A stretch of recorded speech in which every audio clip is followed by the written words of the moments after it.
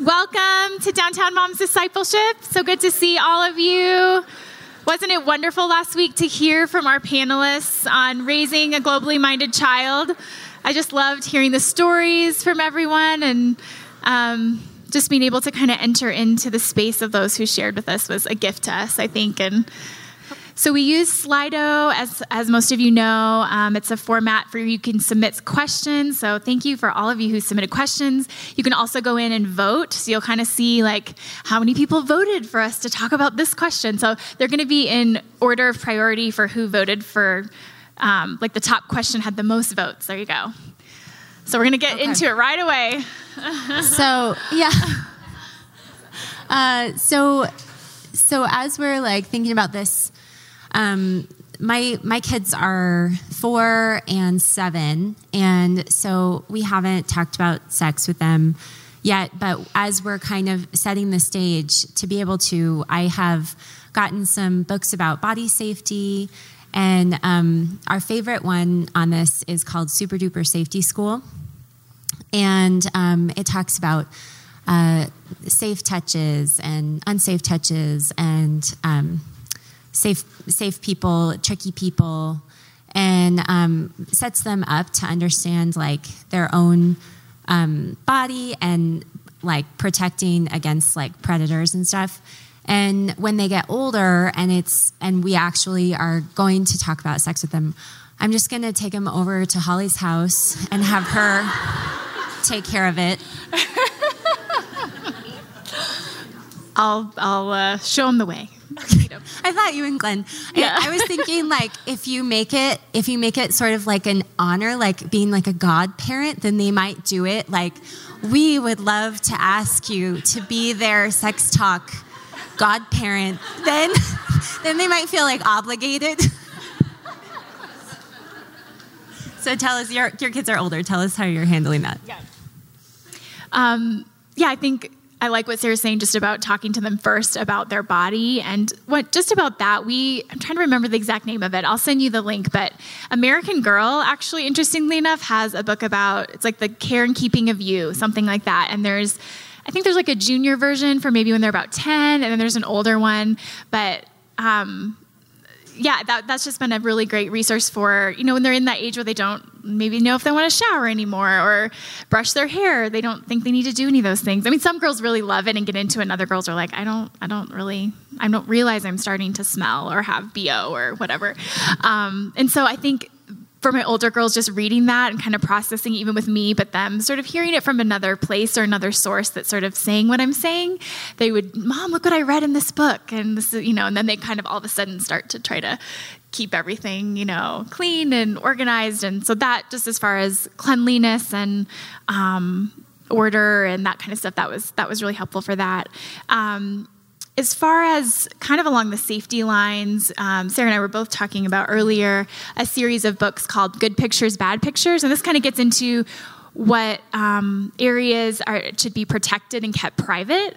And I can't remember the author off the top of my head, but there's a picture book that we bought first, and the authors have now created a junior version that's even more simplified for a smaller child, maybe like a 5 or 6-year-old. But it goes into talking to them to protect themselves. And then if they get in a situation where they think they're seeing something that they shouldn't be seeing, it gives a very simple plan for what to do. So I think that's really, really helpful. Do you have any thoughts about those books? Just that you need to buy it like now, because the average age of exposure to pornography is 8. Mm-hmm. And sometimes it's much younger, and it can happen even if you're really careful. It wasn't pornography, but like we don't allow our kids to have like tablets or phones or any kind of screens, like if we're not like right there and it's not locked and protected and all of that. But we had like a little neighbor girl come over while the social worker was there to do our home study. She brought her tablet. She brought it in the door. We didn't know that she had it. And she was downstairs trying to make like a dance video with Brooke on that app. I can't remember what that app is called, where you like make your own dance video, and then it's it's like an online like interactive social, and it's like a great platform for predators. And luckily, this tablet was not connected to the internet, and they filmed like them dancing to a song. But I came down there, I just had this like sense, and I was like, hold on just a minute, to the lady, and I went down and she had a tablet. I had no idea. And so it can happen like right under your nose, and thankfully like nothing happened with that. But I just, I think you have to reiterate with your kids, like, I was like, we don't allow tablets in the basement. Even your friends, you can never look at another friend's tablet without a mom and dad there. And so she just, it can just innocently happen so quickly. Yeah, go ahead. Yeah. Yeah. I always couch it like, in our family, we don't allow our kids to look at tablets in the basement. Can I take this upstairs for you? And then I just took it up and kept it by me.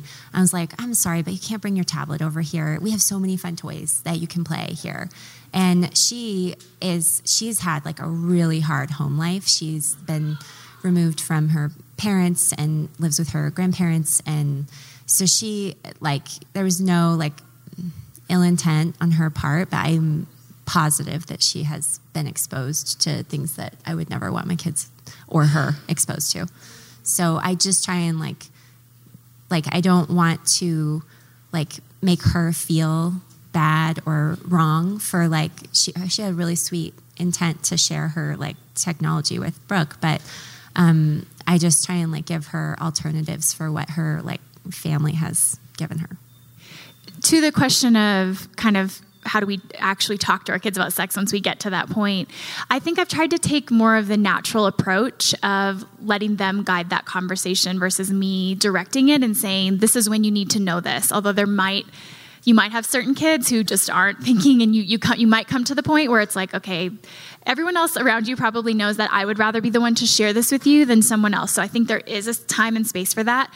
But so far, our kids have been fairly curious, or things will come up, or they'll just ask questions. And so I try to just give the information that they're asking at that moment. So, I remember when one of my girls was probably like 7 or 8, she started to notice, she thought, well, most people that have kids are married. And so, she asked, well, I noticed this mom, has a baby and she's not married. How did that happen? And so I just try to give an answer for what they're asking. And so not too long ago, something funny kind of happened. We were driving in the car, and one of my kids said, Mom, is sperm a swear word? So not quite. We hadn't talked about sperm yet. I'm not really sure where she heard that. So I said, no, it's not a swear word. And she's like, oh, well, what is it then? And I said, well, it has something to do with a boy's private parts. And sometimes I do try to use the correct language. So I would use, if just depending on what they're asking, I might say penis or vagina or whatever. But and she goes, okay. And that was enough for right now. So I didn't need to go into more than what she's asking, but I also want to leave the door open, and I want my kids to feel like they can ask me anything, and then I'm not gonna be like, that's for later. You shouldn't know that, or don't ask me that. Or, I just want them to, I want that always to be an open conversation. I have talked to some older kids who've, some approaches are, there's books that are say, this is what your kids need to know from 6 to 10. Read them these books, tell them this. And I've talked to an adult who went through all of that. And he actually felt like he was kind of overly sexualized. His parents were always talking about this and wanting to make sure that he knew everything. And he felt like that was kind of detrimental. And so I was sort of, that even kind of contributed to helping me think, okay, I think I want to take their cues on this. And then so first comes this is just what sex is. You're really talking about body parts, how this functionally works. It takes quite a while, often, before they kind of put together, oh, there's more to it than that. It's not just about having babies. People actually like this. There are other reasons why this happens. And bringing in that godly perspective of procreation and enjoyment. And even that part of it, I just kind of, whenever they started kind of getting cues that there were different elements and perspective to it, so I would kind of answer that. And then now I have a daughter going into high school. And this summer was the first time we kind of got into, and how can people abuse this? And what kind of situations, can people get into, or they're assaulted, or, just I felt the need to share some of my own experiences with her about things that for her to be aware of. I felt like I was really unprepared going into high school about like situations where I could have been put in, and I was put in difficult situations, and I wouldn't even known at the time that it was sexual assault, but it was. And I just felt I was totally unprepared for that. And so I thought, I want my girls to know and be prepared. Like, what would I do if something like this happens, and not to feel totally caught off guard? So I just think there's layers and step by step, as I felt like, okay, I think now is the time to answer this question. Or in this situation, I thought my daughter's not even thinking that these things are possible, but I know that it is possible. And so I want her to feel prepared for that.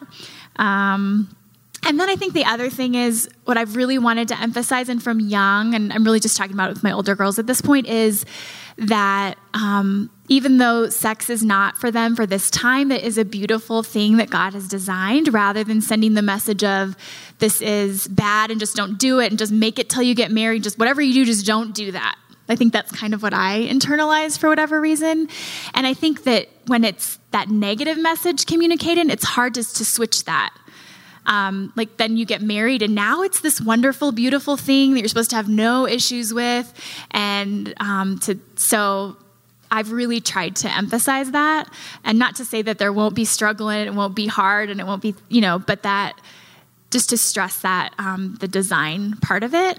And then one more thought is just on kind of, I think sometimes the purity element and that kind of goes along with saying that it's bad, but the other side of that is, our goal is to stay pure. And I think when we make that our goal, it almost puts purity in a different position that it should be in. Like, purity is not our ultimate goal for our teenagers. It's that they're following, worshiping God, right? And that to emphasize that to my girls, rather than just stay here. But if we really emphasize worshiping and encouraging their relationship with the Lord, that will follow, and that will come into play. That was great. You can say exactly that to them when I bring them over. Okay, moving on. What are some of your favorite verses to pray over your child? We had the same verse that we were talking about this morning. So I often at bedtime will just lay my hand on their forehead and bless them. Like, may the Lord bless you and keep you, make his face to shine upon you and give you his peace. May always Numbers 6, Jesus 24, yeah. first and best in your whole life. And, but yeah, that's one of my favorites. And it relates to this other one relates to, another thing that we're going to talk about later, but I love to recite to them, like, that Jesus says to you, take heart, I've overcome the world. And just when they're struggling with fear and just different situations like that. I think a couple of things come to mind, and just two ideas that I think when I think about when my kids leave home, like, what do they want them to remember me, the messages that I would say to them or pray over them. And I think the two that come to mind would be that I really want them to believe my truest identity is being rooted as a child of God, that I am a daughter of God, I am a son of God, and that confidence in who he is, regardless of, so many things are going to come their way, right? People are going to criticize them, or, sort of maybe they won't feel like who they were created to be is acceptable for whatever reasons. And so I often will pray scriptures kind of related to identity. I was trying to think of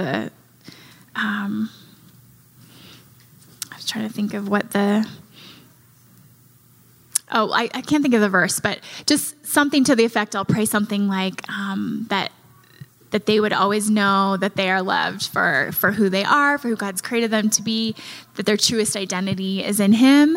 And then also that just trust. So kind of I think of scriptures in Proverbs 3:5-6. Trust in the Lord with all your heart, lean not on your own understanding, in all your ways acknowledge him, and he will make your path straight. I just think so that if they can walk, out of our homes with this sense of identity in the Lord and just a trust in him, that no matter what happens, no matter if things go well in their life or things are really difficult, that they can trust in him.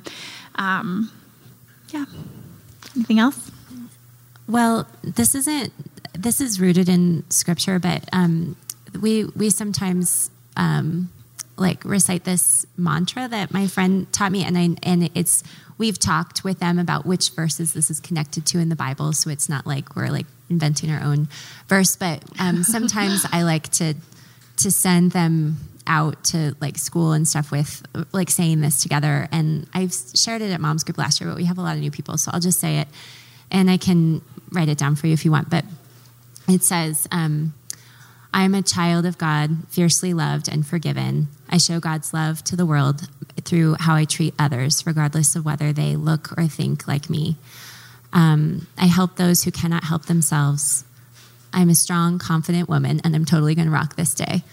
And so we say that together sometimes. And we've talked about how like God it's like an identity thing about how God sees them and how that is all throughout scripture. But sometimes just like giving them that. And then sometimes we just, like this morning, I just prayed for Kate on the way out of the car, but sometimes we do that if I feel like they need it.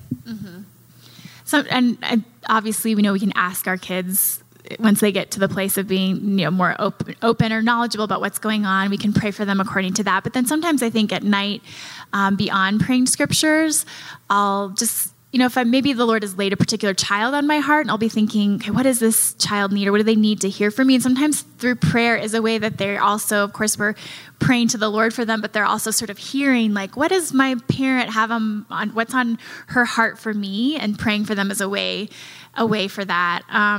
So like recently I was praying for one of my kids, and I, was saying something like, hi, Lord, thank you that you called this child to be a leader, and you've given this child compassion to see others, help this child to stand up for those around her who, may need to be defended or may need to be seen. And so it's just it's also, she's hearing, oh yeah, this is who God's calling me to be. This is what God's calling me up to. And I think there's so much negativity and messages all the time against them in culture. So they need to hear that from us. They need to hear what we see. And for me, it's not so natural to just spew those things out during the day, but at night when I'm focused in and I'm praying for them, that's a way for them to hear that from us. And I also think when I'm praying over them, like those specific things about their personality, it kind of like reinforces it in my own heart. I'm like, yes. They're really like, they're not the tantrum that they threw today. They have all of these like things that God has like made them to be. So I don't. And sometimes I'll if I've heard them express things that maybe, you have a child who's really down on themselves, like, oh, I'm not good enough, or I'm always failing or making mistakes. You can take what and really, even if they're not expressing to you in that moment, that you can continue to pray those things over them. Okay, next question. At what age should you talk to your kids about spiritual warfare and teach them about Satan, demons, etc.? How do you do this without scaring them? You want to start? Okay, sure. So when we were talking about this, we were just talking about how it's kind of a lot like the sex talk, where like you don't want to give them more than their little heart is ready for. Like that's how I feel about it. Is like I feel like too much information about spiritual warfare kind of like taints this innocent like trust that they have in God. If you're like giving them too much like scary information about like demons and Satan and everything, because kids have a natural sense that there is good and evil. I think people innately know that, and they learn it, like Holly and I were talking about, through story, and it's a reflection of like the reality of the spiritual realm. And so I think introducing them to like good and evil that way, and then talking about like how I mean, I just say to my kids, like, that person that they don't trust God, do they? Because I don't want to paint this like picture to them that there's like evil people and good people. And like, I say like, that person doesn't trust God yet, do they? Because like God's desire for us is that we're all redeemed and saved. So like, I think like telling them stories about like, I don't know, about the demonic realm and stuff is like not very fruitful at a super young age. And then like, as you feel like they're more ready and asking more questions, I think it's really similar to the sex talk. Yeah, I agree. Kind of I guess I haven't ever taken the approach of just say, okay, these are demons. This is what they are. I don't want them to think there's a demon, behind every door. And I think Sarah's right that they start to pick up on that, of the sense of evil when they're young, or we're reading them stories, they're watching things, they're hearing about things. They have that sense. But I think like when our kids have asked questions or, talk about sort of like, it's usually those late night conversations of that fear coming, or, they might not use the word demonic or Satan, but just that sense of evil or fear. I think what we've tried to remind our kids of is that we can be secure in knowing that, like, yes, that this is a presence in our world, but God has already won. Versus like maybe other books, or maybe Star Wars is like, oh, the good, the evil force or the good force, like who's going to win? But we can already say like God has already won. He has overcome. Like we have that power in Christ. We can say if we sense, or some people would say, I have opened the door to Satan. I have done different things, but that's not the case for our kids,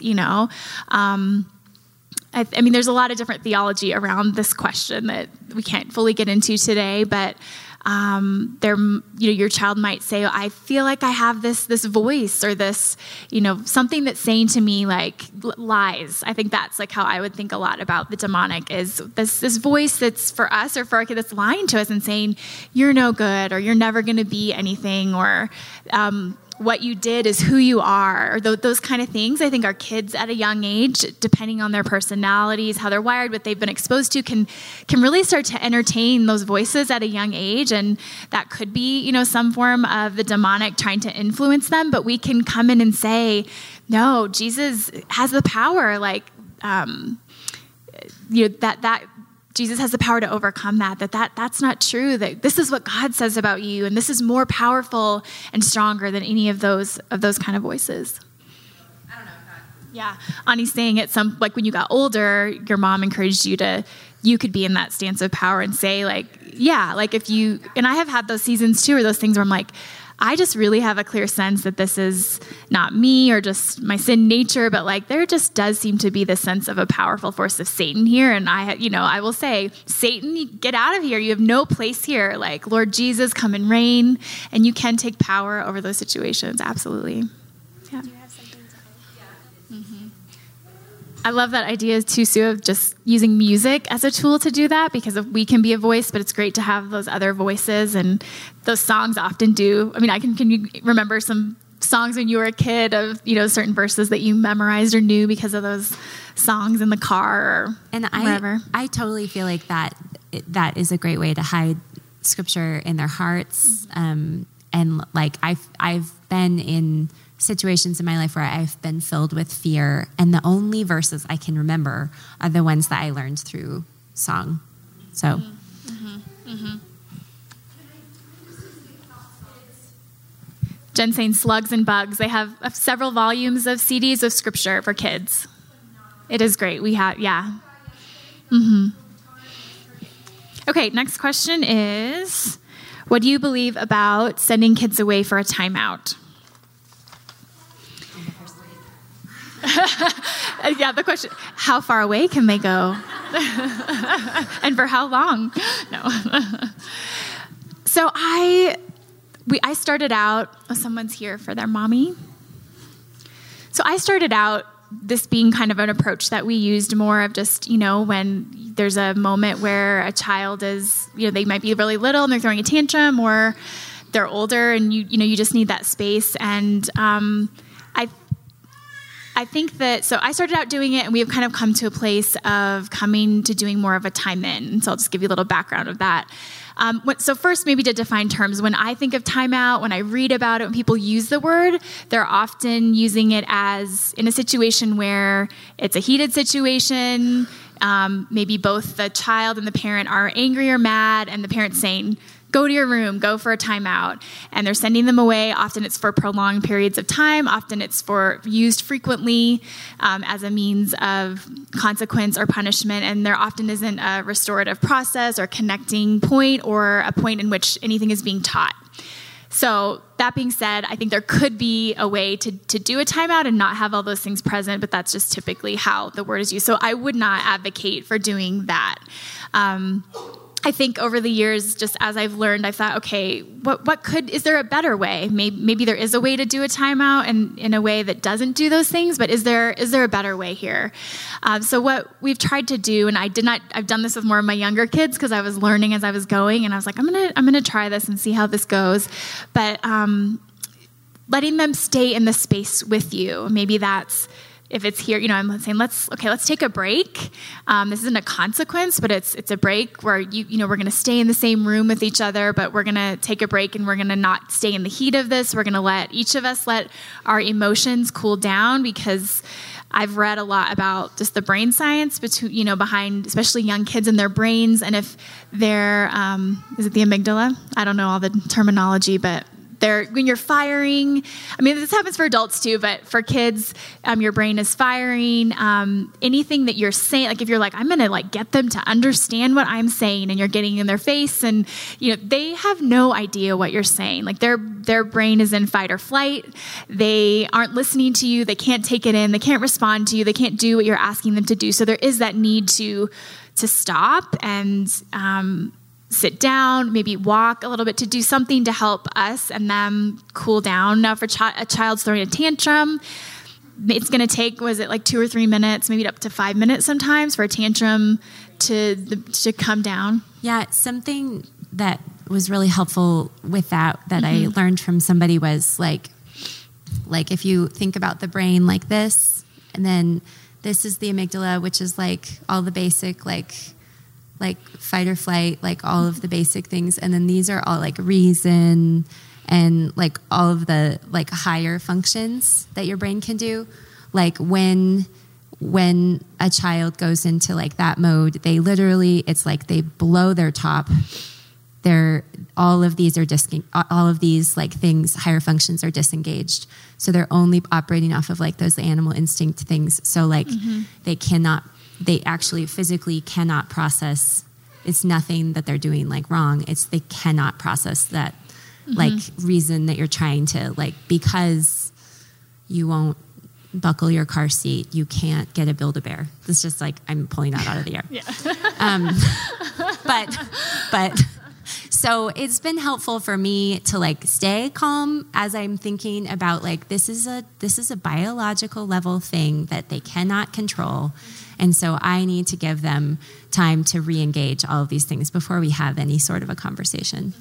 And I think for me, part of the reasoning for not wanting to send them away, but to keep them closer, is I don't want to send the message that you are only allowed to be around me if you're acceptable. If you perform and you do and you behave exactly how I want you to, then you can stay here. But if you're not doing that, then go away. And when you can get yourself together, then you can come and be with me. And so I've heard a response to that is well, doesn't it feel like a reward? If I let them stay by me, doesn't that feel like a reward? It doesn't. It's so funny. They I thought when I first switched from time out to time in that they would be yes, I get to stay. But actually they are it's a punishment. But then we can the punishment part will be over, and then they're still with me, and it feels normal, a reward. And so it's weird how they switch. But should I tell Mandy's thing? You should. Let me ask you this first. Would you say it has something to do with that it's not maybe you've stopped the activity, or you're not, there is some sense of we're not continuing on in our way we were being or in what we were doing. We're stopping to sit still and quiet ourselves or talk about this or have a teaching moment, something like that? Yeah, I don't even know why they think of it differently. But if I say, Okay, first I'll do the Mandy's thing, and then I have a theory, but I don't know for sure why it works. But so Mandy, I missed her talk, but I heard it was amazing. But she taught me years ago this whole concept of the tomato plant, which I shared last year in Mom's Group, but like I said before, a lot of new people. So I'll tell you again. So it's like you think of like a potted tomato plant, and it has to grow up like on like I'm not a gardener, okay? But I'm just working on keeping wire or a stick. I don't know. What is it? So there's like a little cage around it, and then there's like something that has to grow up on. Yeah. I kill all the plants, but I'm keeping the kids perfectly alive. And so, but I explained it to them. We got a tomato plant and it died. But when I first implemented this, I'm like, don't worry about the plant. So it's like, girls, God gave you are like this plant, and God gave you a mom and dad to be like this little safety thing around you. And I'm showing you which way to grow. And if you start to grow the wrong way, then you need to come close to me again until you're ready to grow the right way. So when we started doing that years ago, I would say we like walked through this when everybody was calm, talked about it like a few different times, and then I like tried it out. And I was like, tomato plant, and they would have to like come over close to me, and then like it's usually when I'm cooking, that if I'm like cooking, they'll like sit on the counter, like your tomato plant right now. And they're just like sitting there, like stewing, but I'm not showing any like holding any sort of like a grudge against them, or like my attitude is just totally normal, and just stay like super calm. And they're like, obviously like thinking about it, calming down. And then you can just tell as the mom when they're ready to have a conversation about it. Then you talk out what happened, what they could do next time. And then they like go and offer a real apology to usually their sibling. And then should I do the apology thing? Yeah. Okay. So it's like a 5-part apology. It's like, I am sorry for, you say what you're sorry for. It was wrong because next time I will you please forgive me? And so we had to practice that too when everybody was calm, and learn that 4-part apology. And then they can go and they're ready. Are you ready to grow the right way? And then they go off, and sometimes they just still want to stay with me and cook. And I give them a job, and it's totally different. Like it's a totally different vibe in the room. But it's like, I think because their like little brain chemistry has settled down, they have a heart change. And then it really has worked well. I've been so surprised and pleased and it's so much better, I think, than the whole timeout concept of like banished to your room. And then they're like plotting, like, why? I know I'm right. Like they're not even like thinking. It's not like they're like working through like, I really can see where I went wrong there. And I have a real heart change. So it's like so much better. And I used timeout for a few years first, like until Mandy taught me that. Thanks, Mandy. About the apology too, we've always said, I'm not going to mandate that you apologize right now, because I don't want them to go into adulthood thinking, okay, just someone, I've hurt someone, so I just say, oh, I'm sorry. And it's just like a rote kind of thing without reflection, without thinking about what did I actually do wrong? How could I change that? So I'll give them some space. I'll say, okay, I might talk to the one child who's hurt or offended the other one and say, do you want to apologize yet? And sometimes they say, and a lot of it's personality. I have my quick to apologize children, and my other ones who are like, nope, not going to do it right now. But I don't want to force that child, and just agree, like, I'm sorry. And then just because I wanted them to say that, the trick with that I found is like making, like, I have to remember, I have to follow up about this. I think I can have a tendency to give them the space to process, and then I forget all about it, which some of my older kids have reminded me about, like, Mom, you never followed up about that. So that's, that is sometimes a risk, I guess, you're taking, but I think it's worth it to give them that space to process, or just maybe it's in a half a day and you come back and say, hey, do you want to talk about what happened now? And do you think do you feel ready to apologize? And just having that conversation. And do you require forgiveness? We like don't require them to say, I forgive you. Mm-hmm. Mm-hmm. I've tried to emphasize more like you offered a genuine apology, and now you're free. Like you like, mm-hmm. It's their choice whether or not they forgive you, but now you like did what you can. Absolutely. Yeah. Is that what you guys do? Yeah. I mean, I wouldn't require them also to say, I forgive you if they haven't. For the same reasons. I don't want them to just say that to say it. Yes, and actually it's 4. Once I counted and said it, it's 4. I didn't come up with. Okay, so I'm sorry for, you name the thing. It was wrong because next time I will. And I have to give them ideas of alternatives to like, for it was wrong because it's sometimes hard for them to articulate why was that wrong, and then what would I do? Give them like an alternative path for next time this situation arises, and then will you please forgive me? Yes. How early would you start this? I think 3. I think they were like 3 when we started that. I like step away because I seriously, now that I'm more aware of their brain chemistry, I totally like can feel myself escalating to that point and just be like, I shouldn't like be making any, I shouldn't be doling out any consequences right now, or like, yeah. Talking in general. Driving. Yeah, I agree. I think I'll just, whether I physically like step away or not, just try to, for me, it's just quiet. Like, I'm not going to say anything right now. If I say anything right now, it's probably not going to be good or go in a helpful direction.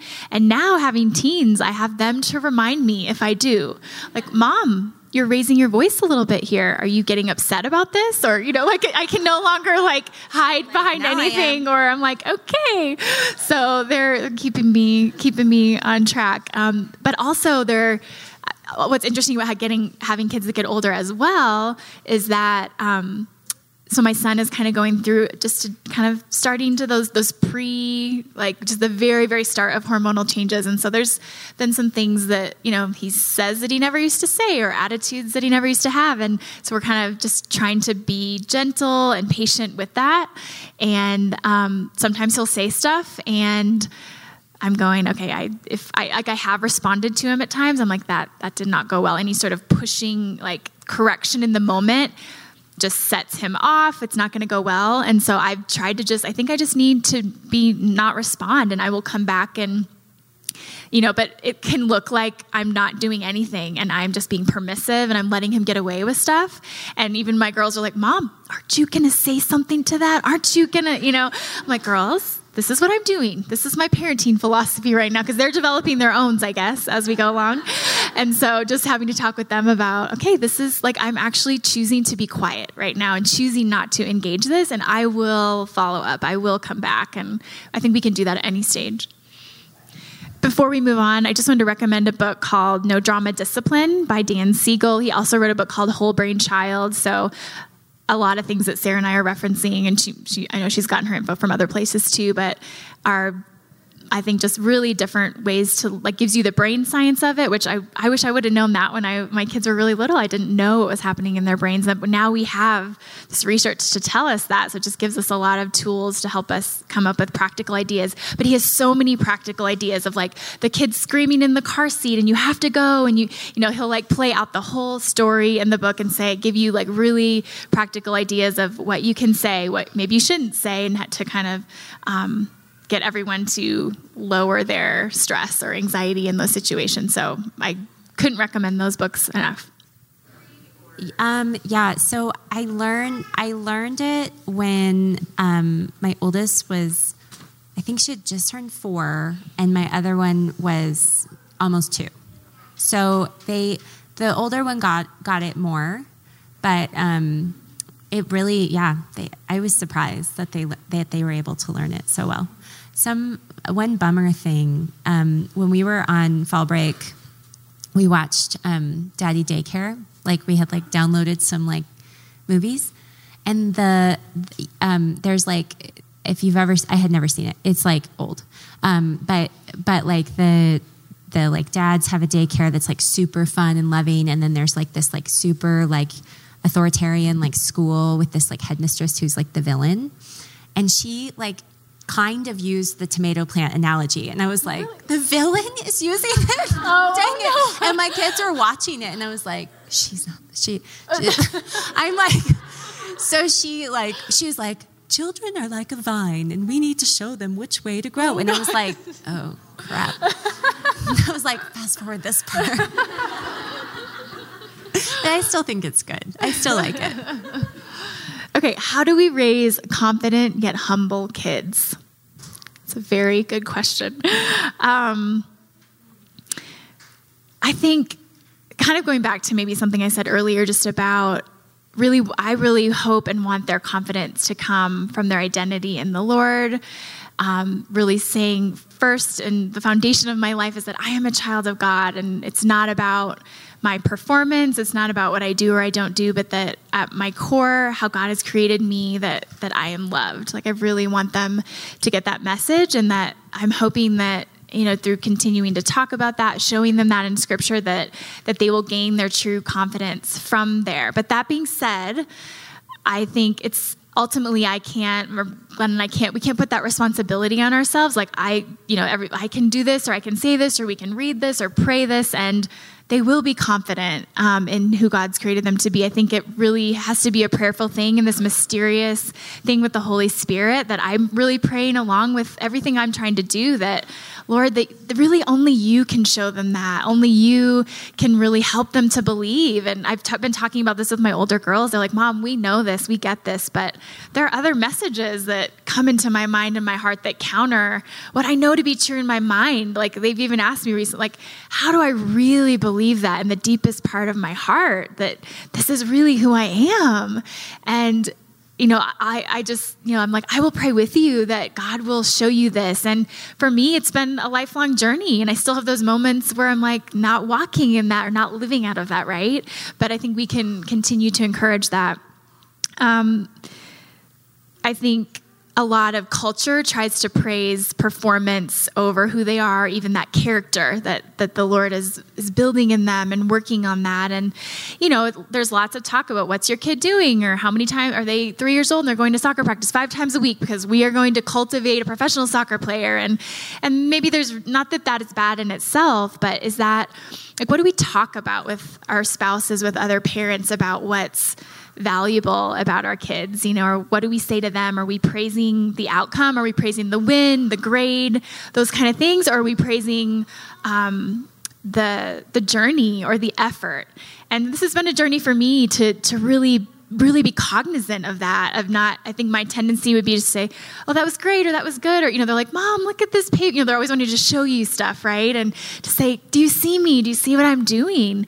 And I've tried to be more intentional over the years to say, if my son, whether he wins or loses a soccer game, to say, I saw you really getting in there, and I saw you be, working really hard, whether that's in a school thing or in an activity, but, or my daughter sees that my younger one is struggling to unload the dishwasher, to see, that child jump in and help, and to see someone else, to notice that, like, I saw you see the need, and you were kind, and you were generous, and you were giving, and to emphasize those kind of things. I don't really have anything to add. That was great. As far as the other part of it, I'm just, talking about the confident part, but them being humble. I think that maybe is just a natural part of, if they really are truly confident in the way that we hope that they would be, that would just result in not being prideful about it. I think maybe it's easier to become prideful about certain things if we're kind of emphasizing the wrong things. So I think especially maybe with girls in our culture, there can be something about always wanting to compliment or maybe overemphasize the physical appearance rather than who they are. I don't think it's bad to say, oh, you look pretty, or I love that. But I think if that's kind of the main thing that we're talking about is appearance, or even for ourselves, if we're always talking about our own appearance, or, that can send the message of them getting their confidence in the wrong place as well. Yeah. And something that I've learned through Brooke and Kate's preschool is from the teacher is she just talks a lot about like letting your kids fail. And she's like, my goal is to get everybody in the Think About It chair before they graduate, because they're with them for 2 years. And just because she's like, I want them to get like a punishment and know that it's not the end of the world. Like, and so like failing, I think, really helps to build humility and confidence. It's like a resilience and stuff. And so anyway, that's something that I have been trying, because it's so like natural to want to rescue your children and let them win and let them always have like a shiny day. but letting them fail, I think, is a good part of like developing like humility in them too. I totally agree.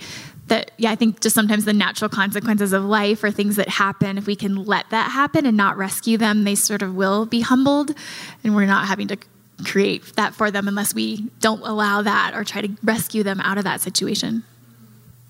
But also it's so hard, like balancing, like also you are their biggest fan, you're their advocate, and so withholding the praise is not, like that's also like noticing their whole self. Yep. Is like, you're the one that knows them the best. And so like praising them, but also like just allowing the natural consequences of this world to like kind of get them sometimes. I don't know.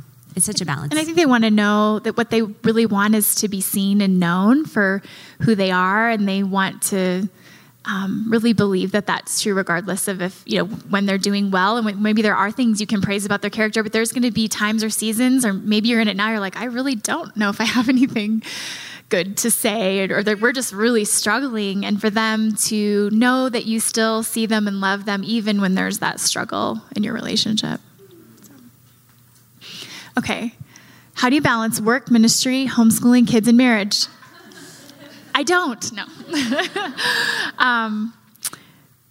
I think I've come to believe that I don't know that there's really true balance is really can happen, or that it's a goal. I think I used to strive for that. Like, I am going to work really hard and become self-aware and do goals and all these things, and I will become balanced. But I think I've really come to believe that that's maybe not a worthwhile goal, that maybe that's not the right question to ask, is how can I be in balance, but more, what is the Lord calling to me in this season? And when I had 4 kids under 7, I really felt like God is calling me to be home and to focus all of my energy on my marriage and my kids. And for that matter, that's all I really feel that I can do. Like, I didn't feel I had the capacity to do more. And others of you may feel totally different. You may think, I have the capacity. I know people have a much greater capacity than I have or did have in that stage of life. But I felt like this is, what I feel God's calling me to. That was my life puzzle at that time. But as my kids have gotten older, I feel like that puzzle has really shifted. And I now feel like, at some point I added homeschooling to that. And now I felt like I really think God is calling me to spend some of my time, not that many hours a week, but a small portion of my week doing ministry as well. That being said, I think I can't put all these things on this list. Like, they can't always all function at this high level. Like, I'm getting an A right now and everything. Like, often I don't feel like that, or feel like I'm succeeding, if you even want to use that word, or doing well. Like, I might say from week to week or month to month or season to season, like, I'm feeling really confident in these areas, or these areas are going really well. Or maybe it's God saying, you know what, in this season, these 2 kids, like, they really need you right now. They really need your voice, your extra time. Or maybe it's in a season, it's our marriage. So I'm doing all of them, but I'm not giving the most attention to everything. I think if we try to, like, something's got to give, right? We might have value in lots of areas, but I have a value of keeping my house like semi-clean and cooking meals sometimes, but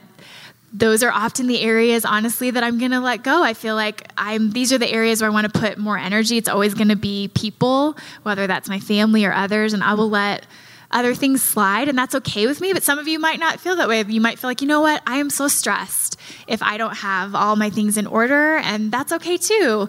But I guess I'm just, I try to listen to the Lord about what to do in what season, and that changes and that flows, and even people like, Lord, who do you have for me to focus on in this season, whether that's inside my family or not. That's good. Yeah, I think I have watched you like say no to things, and it is really clear that your priorities are so in place, and I feel like I've learned a lot from you about like the rule of life and stuff like that. And anyway, yeah, it's like you really can't commit to everything, all of you. So thinking of it in seasons is like a really healthy way, I think, because it's like you can have it all, but you can't have it all at the same time. And like, that's been like a really, that's good. A relief to me, because I'm like, I'm like always want to do everything, and I can like remind myself like, okay, you can do that eventually, but like you can't do it all. I think about that frequently, or I'll think, oh, there's something that the Lord's laying on my heart, and I really want to invest in this or spend more time doing this, and then I'll think, I don't have the capacity for that, and remind myself that maybe the Lord is starting to plant seeds in my heart of something that maybe I can't do it right now, but he's putting that in me and stirring that in me, and maybe it'll come at a future time. Another thing is something I've just struggled with over the years is just sort of wrestling with the Lord about capacity. I've felt, and being married to Glenn, who has this like huge capacity. I mean, he just does so many things that I've had to choose and re-choose, and not to compare myself to him in that, he can do a lot of things quickly and just move on, and it might take me a lot more energy and thought and to do certain things. And that just really praying that the Lord would help me to accept what my given capacity is in that season, whether I was at home with really little ones and feeling overwhelmed, or, in this season where I'm stepping out of that a little bit. But I think I could always have that mentality of I'd always like to do more, or be with people more, or invest in this more, and really consistently having to pray, Lord, help me to accept what you've given me, my personality, what I feel like my capacity is, and not to compare that to other people. And I mean, I know he would agree with me that he can do a lot because you do a lot, and you guys are a team, and you're building something together. And I think it's sometimes I compare myself to my husband too, that he like does so much, but like I know that everybody in here has an idea of how many rolls of toilet paper are in your house. Your husband is not carrying that information in his head, and they have done studies. It's a real thing. You're carrying the mental load of the house, and that's a real thing. And so, I think like I've had to be like, okay, I'm giving myself, I need to give myself some grace. Like, we're a team. We're almost out of time already. We haven't gotten to so many questions. Okay, maybe we'll just try to cruise through and like just do some really quick answers, Sarah. So I don't know if we can do that, but we'll just try to do a few more.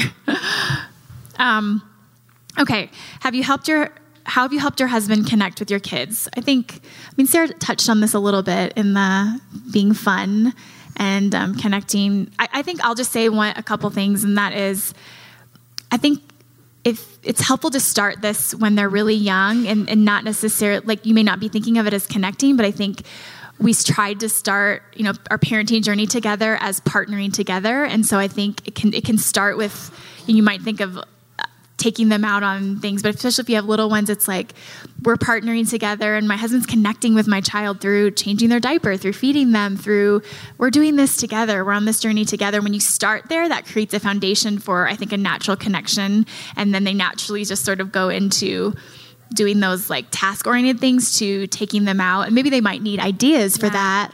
And I feel like the relationship doesn't build as quickly. If whoever asked this has really, really young kids, like I wouldn't worry. Like my husband has only admitted to me like recently that he didn't really feel connected to the kids that much when they were babies. He's like when our younger one turned 1, he's like, Brooke couldn't pick me out of a lineup.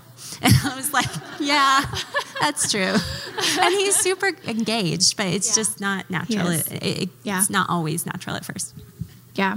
And I think sometimes maybe our husbands need ideas for just, like, why don't you take him to the park or take him to the library or go to Barnes and Noble, or maybe there'll be something, maybe just trying out some different stuff. There'll be something that really connects, or your husband might notice, okay, I really saw them come alive when I did this with them. Okay, what are your favorite women's moms marriage devotionals? To be honest, I'm not a huge devotional book reader, I guess, but I just read different devotionally minded books by different authors. But that being said, this summer I read a devotional called Emotionally Healthy Relationships Day by Day by Peter Scazzero, and it goes along with all the EHS stuff that we talk about at New Life Downtown.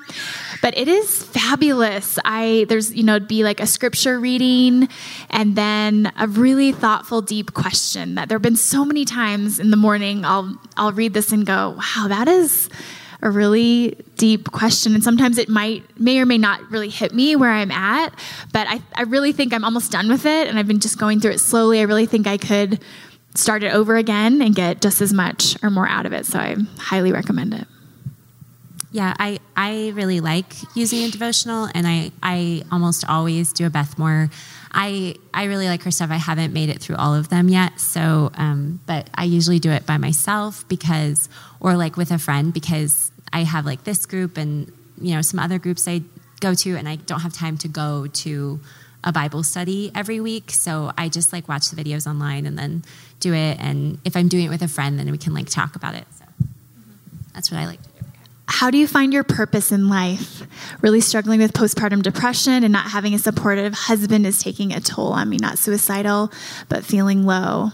Sarah and I talked about this a little bit last year, of just both of us kind of sharing our stories first with just having anxiety and postpartum depression in different seasons. And so I think my first thought would be maybe just really about you. Like, the first thing would be to address is who's ever asking this, or maybe there's many of you who are really struggling with that, to say, how are you actually? Do you feel like you even have the space to eat real food and drink water and go outside or get some exercise, or do you have supportive people in your life? I think that's kind of the first question to answer. And I'm kind of going through that's just my own process. And when I was in that state, I wasn't getting anything that I actually needed to put me in a position to even move forward at all. But if you say, you know what, Holly, I've really done all of that. I'm really doing that, and I'm still really struggling and in a bad spot, then I would say go to your OBGYN, seek out a counselor. If you don't know who to go to, ask me or ask Sarah, ask someone at your table for a recommendation. But I think especially if it seeps into depression, sometimes that can, if you get so low and don't reach out for help, it can be really, really difficult to climb out. So please please ask for help. Please tell someone if you feel like I'm really, or maybe you're already there. Maybe medication is what's needed for a season or a time to get out of that. To the not having a supportive husband, I think my question would be, is this not having a supportive husband because he's clueless and he needs you to tell him? Or is it more, no, he's just not being kind or nice or selfish, or maybe there's just a lot going on in his life? I think that would be a place also to figure out, is he willing for him to get help? Is he willing to seek out counsel or support? Because that, I don't think that's kind of a whole another kind of thing going on there.